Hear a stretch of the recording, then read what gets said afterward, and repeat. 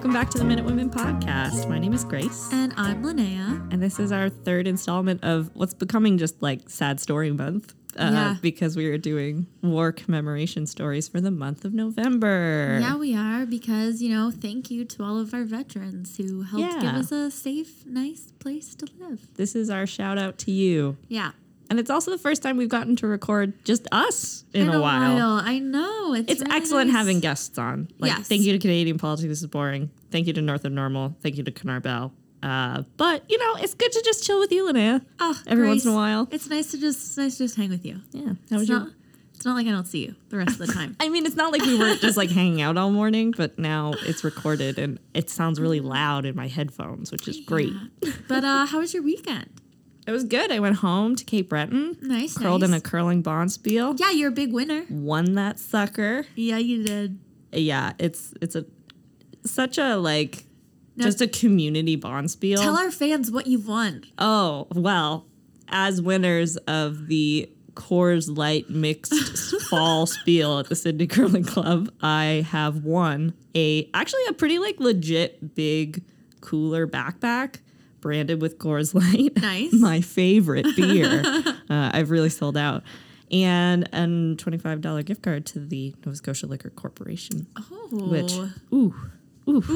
don't know what I'm going to buy with it yet, but you can be sure it's going to be one of the many Coors Molson products that stock our shelves. Thank you to Coors.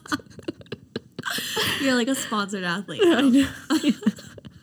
Except it's with a company that has no business being involved in athletics in any way. Curling is the only sport where that's acceptable. Or darts. Or darts, bowling. Yep. Golf, maybe. Maybe. Golf's pretty classy. Yeah, the Masters was this weekend. It sure was. Who won? Oh wait, it's Wayne Gretzky's daughter's husband. Was it? Yeah. Okay. I just heard my dad say that. I should have known. But Tiger got to put the green jacket on. Oh, he did? Because it's the last person. Oh, so he passed it on. So you put it on the next guy. Right. Yeah. Oh, yeah. That's nice. Yeah. Nice for Tiger. So you want to get into this episode? Yeah. The last couple have been really depressing, so I am ready. I'm in comfy clothes. I'm feeling cozy, ready to cry. Yeah. So this one is also depressing, but more in a global corporate level sense, not so much individual story that's really, really sad. Okay. We are doing Dextraze on the Congo or of the Congo, which is a very obscure heritage minute that I don't think gets played very much anymore. I don't even know if I've seen it. So essentially the premise is it's these Congo or Congolese rebels who have captured missionary workers and some I think foreign aid workers in this house, and there is clearly some kind of commotion of people are coming to the house and they're gonna try and rescue the people, and you just see the Congolese rebels threatening the missionaries and radioing each other, and then busts in these UN peacekeepers led by a guy named Jacques Dextraze, who was the lead of that mission. And they're blue berets, and they come in and save the day. Okay, I have seen this minute. Yeah, so I was just wow, this guy must be a really significant figure in military history in Canada, and he kind of is. He's definitely a high-ranking guy. But what I wound up searching more into is United Nations peacekeeping and why we should definitely not be proud of our participation with the United Nations. I don't know why this is a proud part of Canadian history, because everything I've read is just this is just modern colonialism. It's not good. Yeah. So we're gonna talk mostly about United Nations peacekeeping in the Congo. Rip it apart. And we're kind of going to tear it to shreds. And I will say as a disclaimer, this is not any statement against individuals who are part of the peacekeeping corps. They don't get to choose where they go or what they do. And it's the same with soldiers in the most part. You're just kind of a cog in a machine. But the United Nations peacekeeping force is a controversial organization, to say the least. Okay. So we're going to talk about their development a little bit and their involvement in the Congo crisis, which took place in the 1960s, and that's where this minute is set. Okay. So peacekeeping by the United Nations is a role held by the Department of Peace Operations as, quote, a unique and dynamic instrument developed by the organization as a way to help countries torn by conflict to create the conditions for lasting peace. So at the end of this story, I want you to tell me if they've helped create conditions for lasting peace. Okay. It's such like it's like, well, of course you describe yourself that way. Yeah. Yeah. It is distinguished from peace building, peacemaking, and peace enforcement, although the United Nations does acknowledge that all activities are mutually reinforcing and that overlap between them is frequent in practice. Peacekeepers monitor and observe peace processes in post-conflict areas and assist ex-combatants in implementing the peace agreements that may have been signed. Okay. Such assistance comes in many forms, including confidence-building measures, power-sharing arrangements, electoral support, strengthening the rule of law, and economic and social development. Right. So it's not all military. Okay. Accordingly, United Nations peacekeepers, often referred to as the blue berets or the blue helmets because of their light blue berets or helmets, can include soldiers, police officers, and civilian personnel. And when you say beret, you mean like Their hat. like it's a hat. Like Yeah. it's a beret. Like, Yeah. Do you remember when peacekeepers were on the $5 bill? Yes. I always think that's so, I remember in a history course that I took in my undergrad, something that my professor was very adamant about was Canada is no different than the United States in the sense that we have a military culture. Yeah. And something that a lot of people use as a way to distinguish themselves or distinguish Canada from the United States is by saying we're peacekeepers, not military. We have a peacekeeping culture, not a military culture. Okay. And how just flagrantly untrue that is. There's way more men and women serving in the Canadian Armed Forces than there are ever who served with United Nations peacekeepers. So he's just it's just preposterous that that's what would wind up on our $5 bill. Yeah. As this idea that we're peacekeepers, even if they are as benevolent and good as they advertise themselves as. It's just statistically, it's not true. It's not true. Yeah. The founders of the UN envisioned that the organization would act to prevent conflicts between nations and make future wars impossible. Impossible. Impossible. Impossible. Was that written on something? Was that an official document? Yeah. We're going to make war impossible. War will be impossible. We're all going to be friends, and everybody's going to be happy, and it's just going to be love and rainbows, and no war ever again. We've had our last war. We did it, guys. Peace. World peace. However, the outbreak of the Cold War made peacekeeping agreements extremely difficult. We were wrong. So wrong. They just sign the document, turn around, and just rushes there. It's oh no. Guys. It's just go away. It's just the United States and Russia staring at each other from across the room.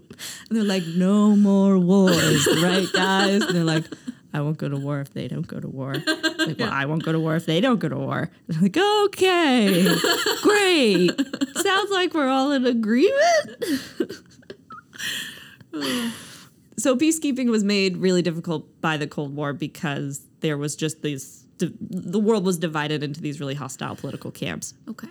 Following some unofficial deployments, the first UN peacekeeping mission was a team of observers deployed to the Middle East in 1948 during the 1948 Arab-Israeli War. Observers with guns? I don't think they have guns yet. Okay. So they're just going in. Okay. If they're armed, it's very minimal. They do start out with some sense of knife. He's got a Swiss Army knife. When it does start out, I do think they start with this idea that we shouldn't escalate conflicts by adding weapons. So they're just there. The mission was officially authorized on May 29th. The group, the UN Truce Supervision Organization, UNTSO. There's a lot of acronyms in this. Military, anything in the military. Yeah. The UNSO continues to monitor the situation and has provided observers for a number of conflicts in the region since then. So they're still there, which is also I don't think you've established circumstances for continuing peace if you're still there over 60 years later. Yeah. I don't think you did it. No. I think it's time to go home. In 1949, observers were deployed to the border of India and Pakistan in a similar mission after the Indo-Pakistani War of 1947. They also continued to monitor that border. In 1950, the UN faced one of its greatest early challenges when North Korea invaded South Korea, starting the Korean War. The Soviet Union was at the time boycotting the UN in protest over the Chinese seat being occupied by the Republic of China rather than the People's Republic of China. So that's like the democratically elected Chinese government versus the communist Chinese government. Oh, so Russia's like, we only like communist. Yeah, we're only going to observe. We recognize the People's Republic of China as the legitimate government of China. Yeah. We like vodka and dictators. I send you to Siberia. Have you ever heard of Gulag? You might like it. Not like goulash. Very different. It was therefore unable to veto the authorization of member states to assist in the defense of South Korea. So because the Soviet Union is having a hissy fit and not participating in the United Nations, they were unable to veto the United Nations being like, we're going to help the not communist government. Right. So they went and helped the not communist government. The United Nations forces pushed the North Koreans out of the south and made it to the Chinese border before the Chinese People's Volunteer Army intervened and pushed the UN back to the 38th parallel. But how? How are they like making any ground or taking up any ground? Are they just like, you go stand over there? Yeah. And then they're just like, oh, you don't want to do that? Oh, okay, bye. Like, okay, bye. I'll just go now. They have like some level of militarization in these like early conflicts, but the whole point was that they shouldn't. Right. Like they shouldn't be a military force. They should be like observers, like peace observers. I just got this. They're like the refs of war. I just got this visualization of this Canadian peacekeeper. You know how like people like hold their hand under their shirt and pretend it's a gun, but it's like a small jug of maple syrup, and they're just back off, buddy.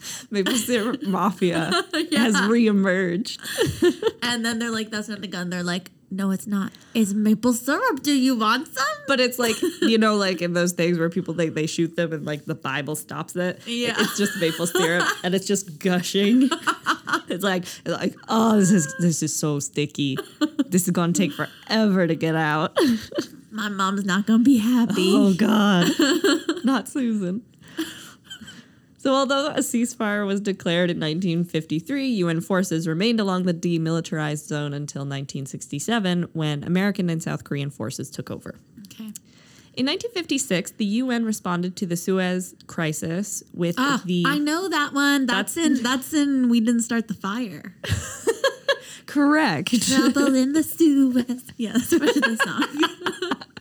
That's a great song. I mean, it like actually does catalog a lot of We did that in my important events. global history class. We all had to have a verse and draw a picture on it. Is it just like a collection of headlines? Is that how it was written? I think so. Like it's just it's yeah, and I don't know if it was a collection of headlines or just like big news stories, pop culture. It's more I would say like a little bit more like pop culture-y in that it's like war, but in like the very like layman's terms of like things like the 1960s kind of. I guess the song didn't come out then. Who sings it? It's Billy Joel. Billy Joel. Okay. Yeah. So the UN responds to the Suez Crisis with the United Nations Emergency Force to supervise the withdrawal of invading forces. United Nations Emergency Force as a peacekeeping force was initially suggested as a concept by Canadian diplomat and future Canadian Prime Minister Lester Pearson. Oh, Lester B. Yep. As a means of resolving conflicts between states. He suggested deploying unarmed or lightly armed military personnel from a number of countries under UN command to areas where warring parties were in need of a neutral party to observe the peace process. So this is like the modern concept of peacekeeping. Okay. It's proposed by Lester B. Pearson. Wow. And for this, he was awarded the Nobel Prize in 1957 for his work in establishing UN peacekeeping operations. They had nothing to give the Peace Prize to that year. Well, it's just like so untested. Yeah. It's like, That's like, yeah, being... It's like, I've got an idea. That's like being given a gold medal in the Olympics for training. Yeah, for like registering, for qualifying. For registering, yeah. You've just thought about it. Yeah. It was like, I think I'm going to run the marathon and I'm going to do it faster than anyone's ever done it before. And they're like, gold medal. Gold medal. Power positive thinking. But yeah, they clearly had nothing. They were like, what do we got? Well, this Canadian almost prime minister has an idea. He has an idea that we think is going to be pretty great. Done. So engrave it. The UNEF was the first official armed peacekeeping operation modeled on Pearson's ideas. Since 1956, most UN peacekeeping forces, including those called observer missions, have been armed. So it's in the 1950s that they start to become more militarized. Okay.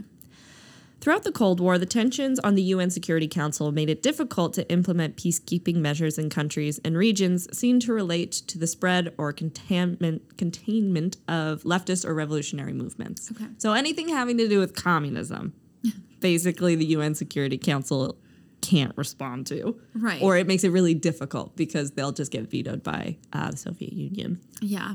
Have you ever seen the movie Cheaper by the Dozen? I have. Well, I've seen the Steve Martin one, the newer one. That's what I mean. Yeah, and but there's this scene where he's like trying to find out who did something, and he pretends he has like a lie detector, and he goes like beep, beep, beep over all the kids' heads, and then he gets to the window and he's like beep, beep, beep, beep, beep, beep, beep, beep, beep, beep, beep, beep, beep, and like goes over like their heads. I'm picturing them doing that with communists. They like line up the people, and then they're like, oh. Beep, beep, beep, beep, beep, beep, beep. That is McCarthyism. Okay, bye. Yeah, you're free to go. We can't deal with you.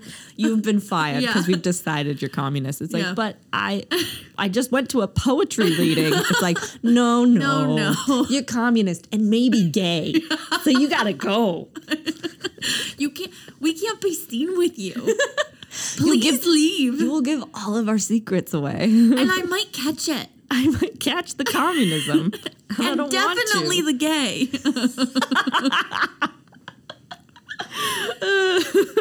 Because we know that one's contagious. While some conflicts were separate enough from the Cold War to achieve consensus support for peacekeeping missions, most were too deeply enmeshed in the global struggle. The UN peacekeeping force in Cyprus began in 1964 and attempted to end the conflict between ethnic Greeks and Turks on the island and prevent wider conflict between NATO members, Greece and Turkey. So, they're out there. Yeah. A second observer force, UNIPOM, was also dispatched in 1965 to the areas of the India-Pakistan border that were not being monitored by the earlier mission that we talked about. So, neither of these have anything to do with Cold War ideologies, so they can, participate in those. The UN also assisted in 2 decolonization programs during the Cold War. And the first is the one that we're going to talk about. Okay. So the first began in 1960 when the UN sent the United Nations operation in the Congo to help maintain stability and prevent the breakup of the country during the Congo crisis. Okay. So the story of Congolese colonization begins in the 1800s with Belgian control of the Congo. And it's probably the most brutal example of colonization in history. Okay. We don't talk about the Belgians that much in terms of big bad guy countries, but they don't. really nailed colonialism. They were late to the game, but hot. They're like, how can we really brutalize millions of people in a very short period of time? They had working groups on it. Little think tanks. Yeah. They were standing on the shoulders of giants. Yeah. And they really perfected the mold. So with the goal of exploiting the Congo's natural resources, particularly rubber, Belgium, under King Leopold II, and with the support of other Western countries, established the Congo Free State in 1865. The Congo Free State was not very free, despite the name. Okay. It operated as a corporate state privately controlled by Leopold II through a non-governmental organization, the Association Internationale Africaine. Okay. Under Leopold II's administration, the Congo Free State became a humanitarian disaster. So if you've ever read Heart of Darkness, that's this. Yeah. The saddest book ever written is about this. Haven't read it, but aware of it. It's the book that the movie Apocalypse Now is based on, but they move it to Vietnam. Right. Because who wants to talk about Belgium? Because that's not about the United States. That doesn't include us, so we're just going to not do it. It's like, but what if we made it about our humanitarian disaster? The lack of accurate records makes it difficult to quantify the number of deaths caused by the ruthless exploitation and the lack of immunity to new diseases introduced by contact with European colonists. Failure to meet rubber collection quotas was punishable by death. Meanwhile, the rubber collection? Like the tree? Yes. So they basically enslaved a whole country of Congolese, indigenous Congolese, who then had to work for the government collecting rubber. And basically, Leopold knew that... So there's two ways that you can collect rubber. Rubber can be collected through the vine of a plant, or it can be collected through rubber trees. Rubber trees is far more stable. You get way more rubber out of it, but it takes longer to establish rubber farms because you have to grow the trees.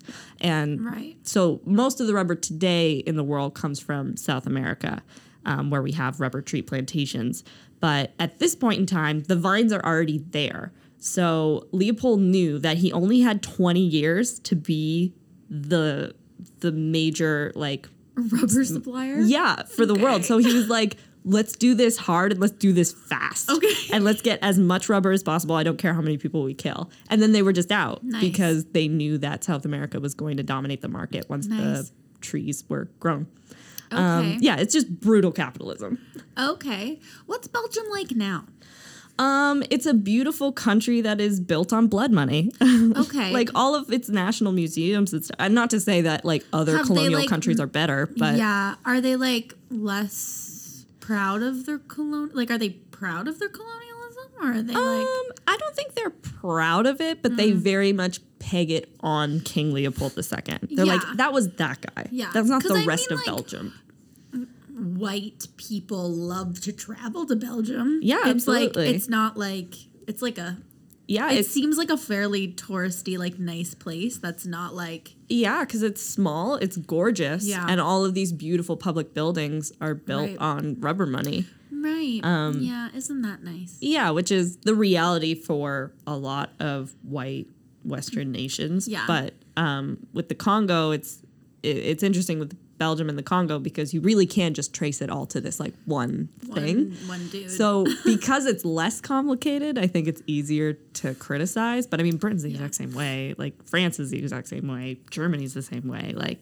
And during this time, Africa, it's the opening of Africa, I guess, to colonial markets. And so Africa becomes colonized very quickly. We're not bringing you over here to be slaves anymore, but we're going to come... We're going to come to you. Don't worry. You can watch your family die in your native country. Isn't that great? We're not going to put you on a boat this time. Don't worry. Don't worry. We're just going to cut off your hands. Yeah. Because... oh, God. Segue. Because rubber quotas were punishable by death, the force publique, which was the police force that managed the Congolese population, they were... to save munitions, they had to prove that they had killed the person. So they would take their hand. And then they had to prove it because munitions were so short that they didn't want soldiers saying oh yeah, don't worry, I went and killed those people. But then they actually just took the munitions and went hunting or something and used the munitions for personal gain. Which is what they were doing, Which they were doing, but because you prove it by a hand, what they would do instead is rather than killing the person, they would just take their hand and leave them either to bleed out or live the rest of their life just mutilated without a hand. So there's this huge contingent of the Congolese population that has only has one hand for such a long period of time. Yeah, it's insane. It's just that's not okay. No, that's just so uncool. I don't like that. No, it's just let's see how brutal we can get Let's like encourage Not even that. just a finger. No. A hand. Ugh. So, like I said earlier, records aren't super accurate, but under Belgian rule, it's estimated, and this is kind of like the conservative estimate, is that 10 million Congolese died under Belgian rule. Jesus. By the turn of the century, however, the violence of the Free State officials against indigenous Congolese and the ruthless system of economic extraction had led to an intense diplomatic pressure on Belgium to take official control of the country, which it did in 1908, creating the Belgian Congo. Okay.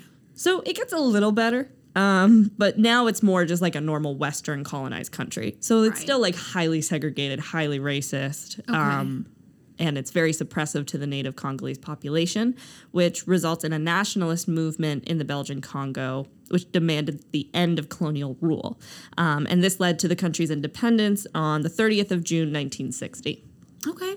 Minimal preparations have been made, and many 1960, like this is like real life. Yeah, like this isn't like ancient history. There are lots of people who were born in the 60s alive right now. Yeah, there's plenty of people we know that were born into like the Congo not being an independent country. Yeah. And that's true for a lot of Africa. A lot of Africa is colonized late and they get their independence quite late from a lot of Western countries. Yeah. So they've established independence, but there wasn't a lot prepared, and there's a lot of internal issues in the Congo. So there's federalism, tribalism, ethnic nationalism, because similar to like Canada, for instance, it's just kind of a political decision as to what is and is not Canada. Right. It's not based on ethnic lines. Right. And so in the Congo, Congolese people is a very like colonial notion to begin with, because those people aren't necessarily ethnically related to each other in any way. So there's a lot of like infighting within the Congo. And so just a week after independence is declared, a mutiny broke out in the army and violence erupted between black and white civilians. So Belgium sent troops to protect fleeing white civilians from the Congo. So Katanga and South Kasai. So these are two, I guess you could kind of say like provinces of the Congo, but not like formal provinces. So they cede from Belgian support. So these are like two examples of like people with either like ethnic nationalism or like for tribal reasons. They don't want to be part of the Congo. They want to have like their own country. Yeah, they're like, see ya. Yeah, they're like, bye. This is messed up. Yeah. I don't want to lose a hand. Bye-bye. I'm done. Yeah. People talk about giving an arm and a leg for a cause. Literally, guys, come on. Amid continuing unrest and violence, the United Nations deployed peacekeepers. The Secretary General of the UN, which, one of the coolest names we're going to hear on the podcast. Ready. Dag Hammarskjöld. Dag is his first name? Dag is his first name, and his last name is Hammarskjöld. Dag. Dag, D-A-G. Dag Not even Nabbit. a double G. Nope. You one and done. We're out. One and done. He believed that the crisis would provide the organization with a chance to demonstrate its potential as a major peacekeeping force, and encouraged the sending of a multinational contingent of peacekeepers to the Congo under the UN command. Because that's a good way to talk about civil war. I was going to say, what a great opportunity. It now makes so much more sense that his name is Dag. I love he's just like, okay, guys, we could see this glass half empty, but glass half full. Great opportunity for us. I'm picturing him as a Professor or Dr. Doofenshmirtz from Phineas and Ferb. He's the UN peacekeeping force. Yeah? I think he's like, I think he's Scandinavian. Oh, like me. Yeah. Maybe his wife was Linnea. Yeah, I wonder Linnea Swineheimer. Yeah, what does he hammer? Skjolds. I don't know what a skjold is. Hammarskjöld. I don't know. So, yeah, Hammarskjöld's super excited about it. And on July 14th, the UN Security Council adopted Resolution 143, calling for total Belgian withdrawal from the Congo and their replacement with a UN-commanded force. So they're like, all right, Belgium, you've had your day in the sun. It's time to get out. Get out. It's time for the UN to take over this kind of colonial thing. It's our turn. The main military focus of the mission was to preserve the territorial integrity of the Congo. So they're very anti-secessions. So like South Kasai and Katanga, like that's what they're trying to avoid. Right. They want to keep the Congo united. They were able to prevent breakaway portions of the country from seceding and helped push the foreign mercenaries who were contributing to political instability. The arrival of the United Nations operation in the Congo, or ONUC, of course, ONUC, was initially welcomed by Prime Minister Patrice Lumumba, the charismatic leader of the largest nationalist faction and the central government who believed the UN would help suppress the secessionist states. So this is like the Congolese president, or prime minister, excuse me. ONUC's initial mandate, however, only covered the maintenance of law and order. Viewing the secessions as an internal political matter, Hammarskjöld refused to use UN troops to assist the central Congolese government against them. He argued that doing so would represent a loss of impartiality and breach Congolese sovereignty. Lumumba also sought the assistance of the United States government of Dwight D. Eisenhower, which refused to provide unilateral military support.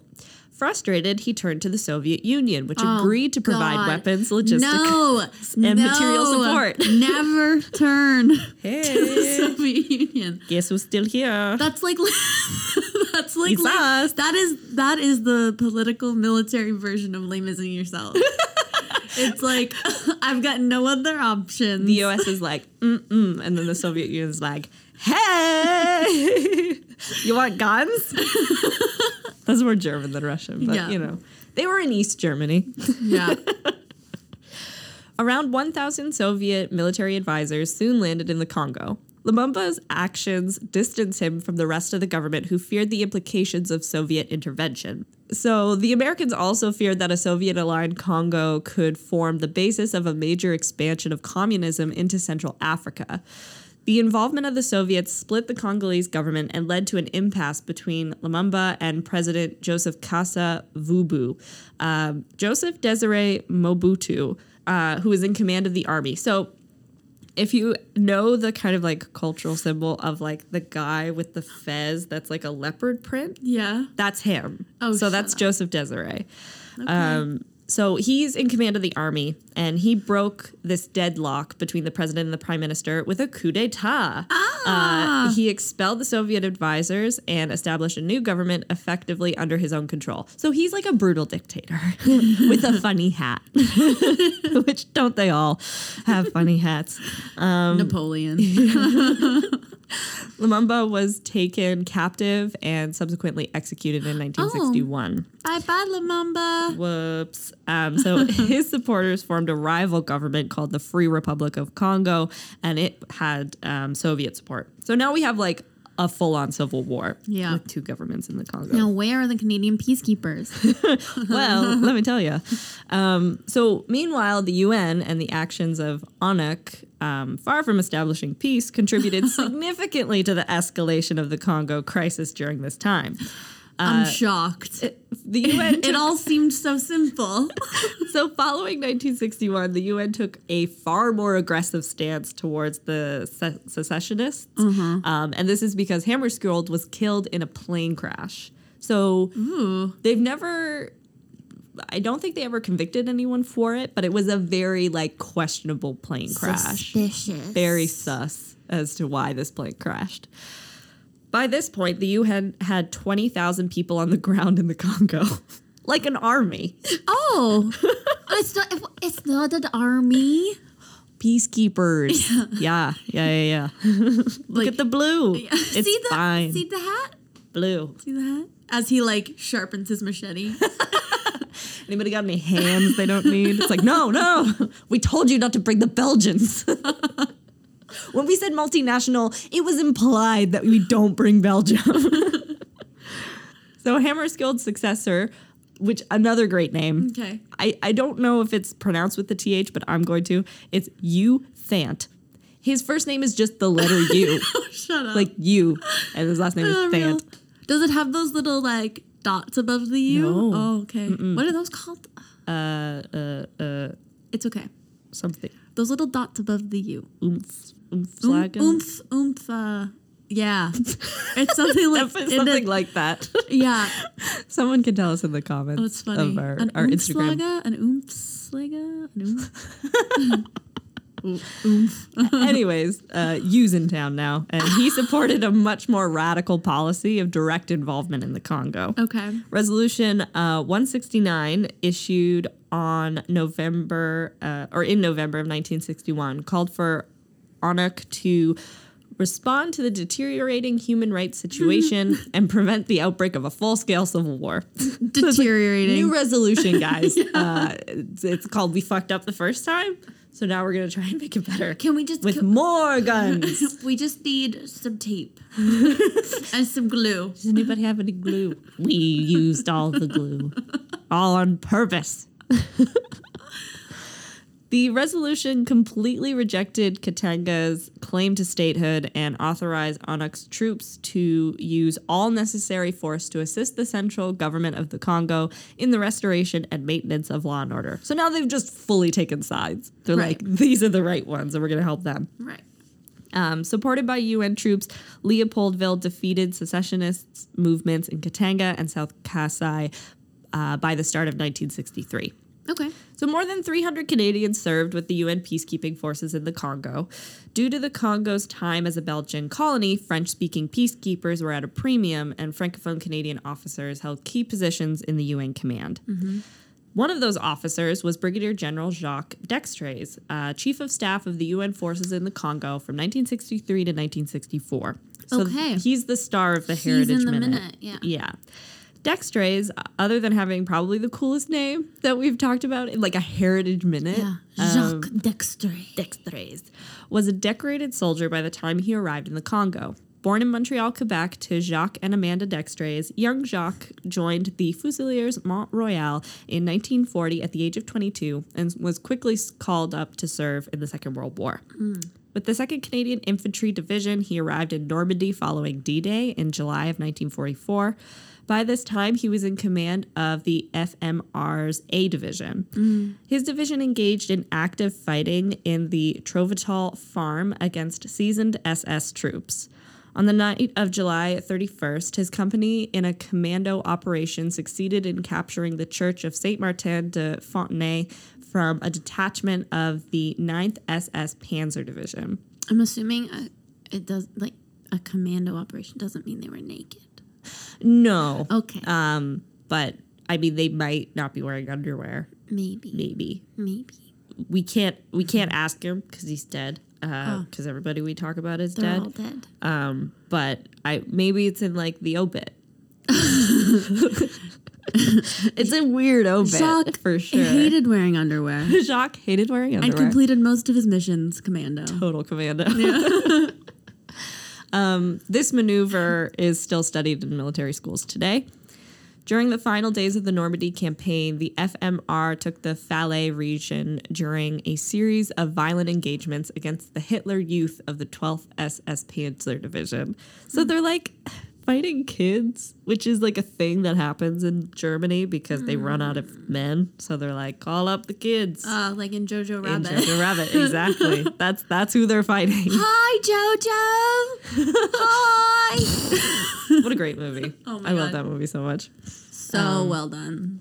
In June 1944, 20 Canadian soldiers from the Sherbrooke Fusiliers Regiment and the North Nova Scotia Highlanders were massacred in a garden at the Ardennes Abbey by members of the 12th SS Panzer Division Hitler Youth over the course of several days and weeks. Ew. Dextraze was deeply affected by the Ardennes Abbey massacre and took it out on the prisoners of war his men captured.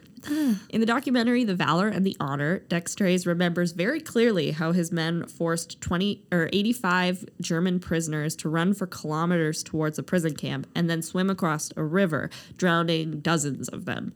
None of his men were court-martialed. So, yeah, it's real peacekeeping material. And that's the peacekeeper guy doing This is the peacekeeper guy. This is his, like, record during World War II. Jeez Louise. For his command in northwestern Europe, he received the Distinguished Service Order twice, once for Normandy and the other for the Battle of Schveld.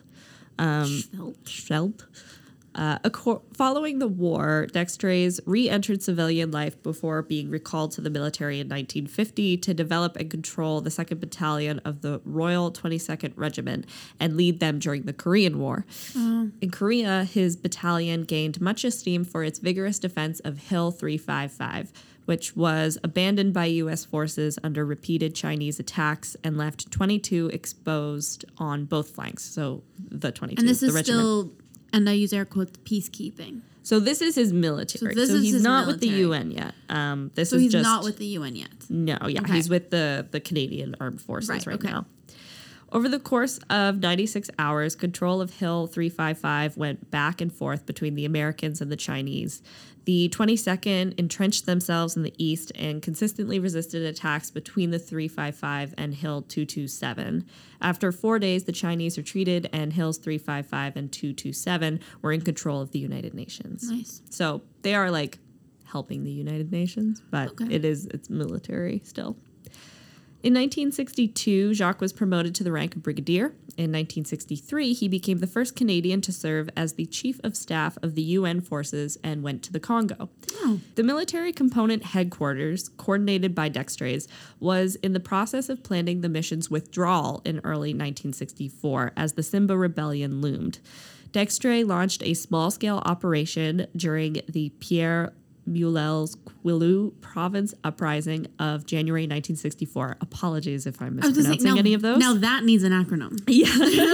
The PMK province uprising in order to save at least some of the threatened aid workers and missionaries under the attack. So by the time he gets there, it's such a shitstorm that they're just trying to retreat and save any civilians that they can. Let's just go. Come on. We're going. We're leaving.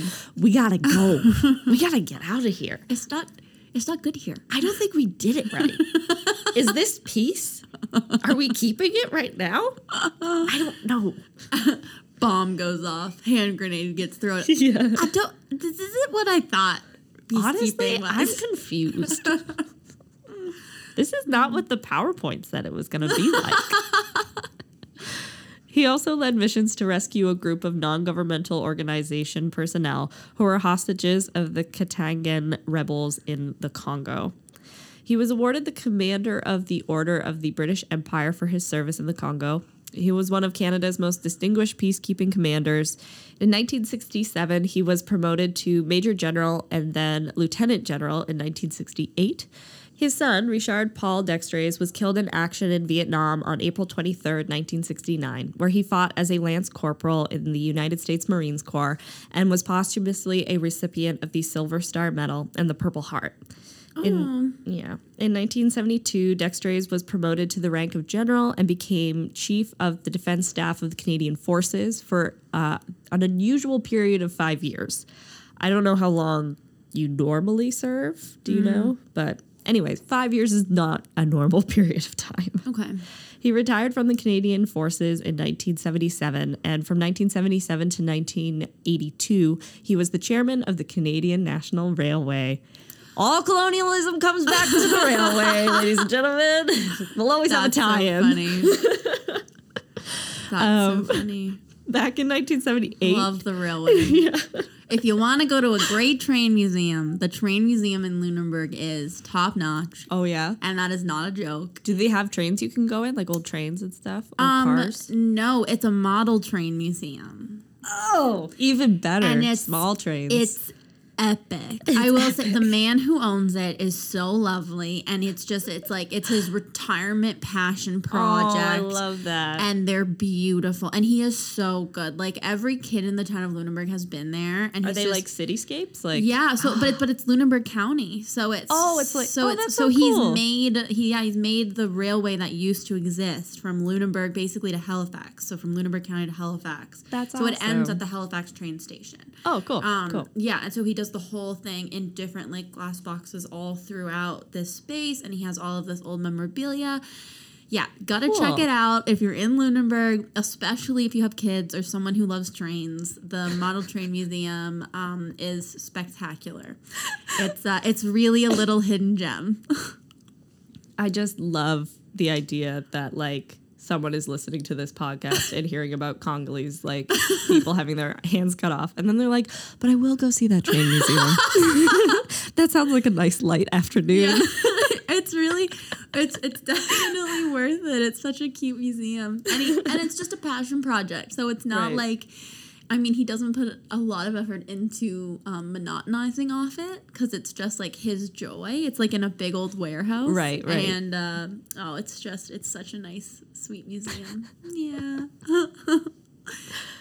So back in 1978, Dextraze was made a companion of the Order of Canada. The Dextraze Pavilion is a dining hall at the Royal Military College St. Jean and is named in his honor. Oh, so nice. That's what I want, a dining hall. The Swinimer Dining Hall at Acadia.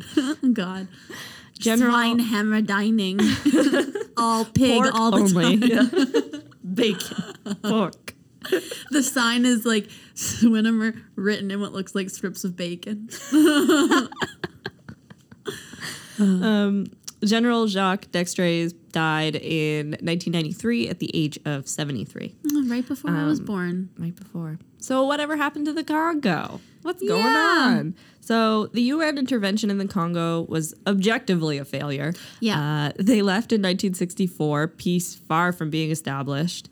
The situation in the Congo has remained troubled. The country was renamed Zaire as it was known between 1964 and 1996. Yeah, which is interesting. Like, I feel like not one that gets remembered. Yeah. And it suffered under the dictatorship of Joseph Desiré for decades. Like, I've never heard of Zaire, but like I obviously have heard of the Congo. Yeah, so that's weird.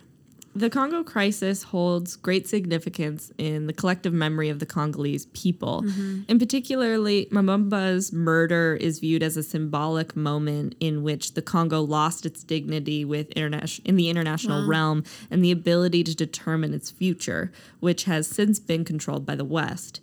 Major unrest would erupt again in the mid-1990s as refugees streamed into the eastern portions of the country following the upheavals of neighboring countries of Rwanda. Yeah, the Rwandan genocide. Yeah. That makes sense. Yeah. And Burundi. Canada made an effort to alleviate the growing crisis in 1996. So now there's like another crisis happening in the Congo, which it's never gotten better. It's just like these peaks of issues. So Canadians joined a short-lived multinational force to provide humanitarian aid and help refugees return home. More than 350 Canadians participated in this mission. A violent coup then occurred in the Congo in 1997 with ethnic strife and civil war engulfing the country.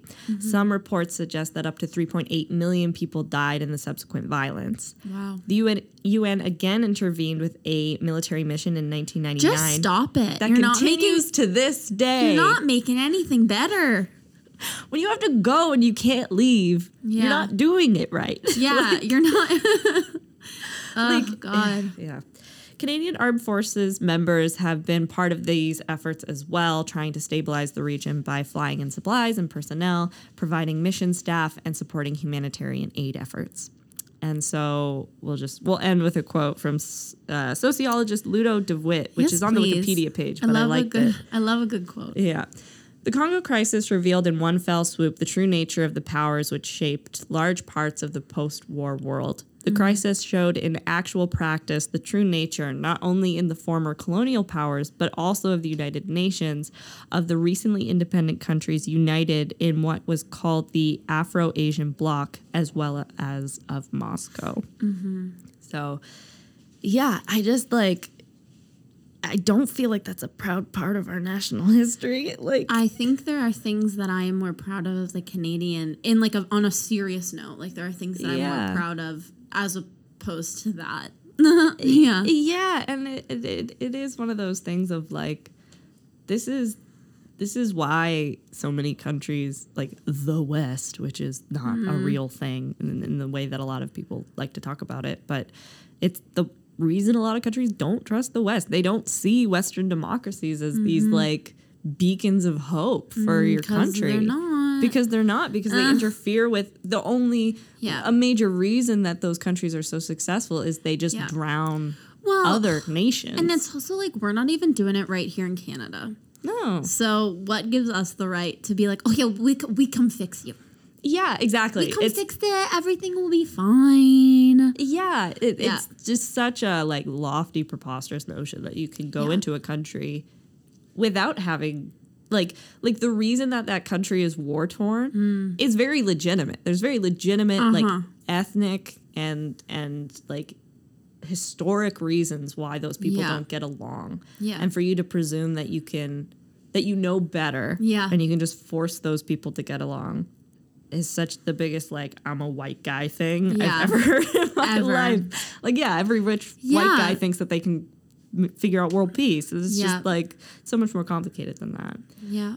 And not to say that I think that again, like I don't think like a peacekeeper, like if you are a peacekeeper, this isn't a criticism of you or your mission or like what you do as a person. Like I'm sure many people and members of the United Nations peacekeeping force participate in so much benevolent activity, and like the rescuing of aid workers and civilians obviously is a good thing.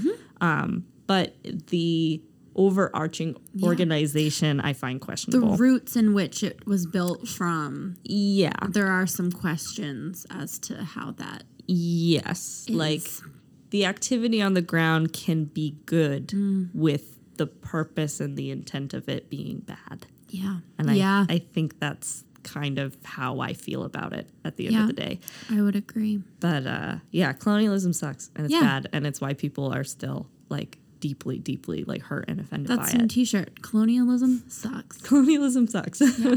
Colonialism bad, it turns out. Yeah, not good. Not supported by the Minute Women podcast. Yeah, we do not promote colonialism. But we do support train museums. Yeah. Very pro train museum. If you need anything to take away from this, and that's what it is. If you know of any other train museums, let us know. There's a Lewisburg train museum. Is there now? There is. But it's trains, not like big model trains. Not model. Yeah. I don't know if I've actually been in there, to be honest. And I'm calling it a train museum, but it's a museum on the CN Railway.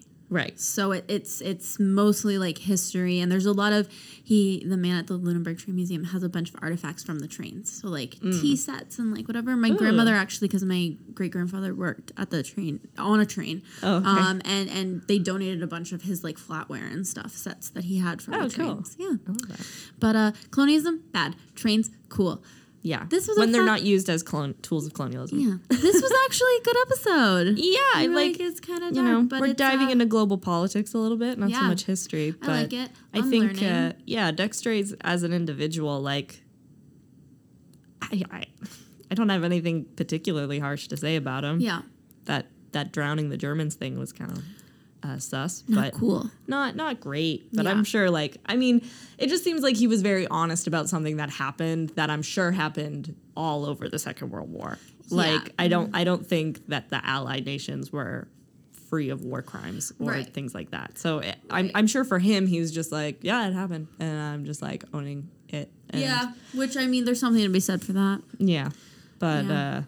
It's an interesting pick, and it's one of I believe this is one of the 2005 one of the more recent, but it's definitely one that doesn't get aired as much anymore. Yeah, a lot of those military ones don't get aired very much anymore, I find. Yeah. So yeah. Again, thank you so much for listening to another episode of the Minute Women podcast. We love our listeners and love your feedback. So if you're not already following us on our social media channels, we are on Instagram at Minute Women Podcast and Facebook at the same name. And then we are on Twitter at The Minute Women. Please reach out, send us a message, throw us a like, give us a comment. Let us know what you want to hear more about. If you have any questions for Grace or I or our producer, Mark, just about the podcast in general. We don't know anything about that side of things, so Mark would be your guy. Let us know, because we'd love to hear from you and love to chat more. So thank you so much. And don't forget to subscribe to the podcast on whatever platform you listen to us on. Apple Podcasts, Spotify, Google Podcasts, all those good things. And if there is the option of leaving us a review, specifically Apple Podcasts, please leave us a review. Leave us a star rating. Thank you to everyone who has done that. Mm-hmm. It is a really, really big help to us.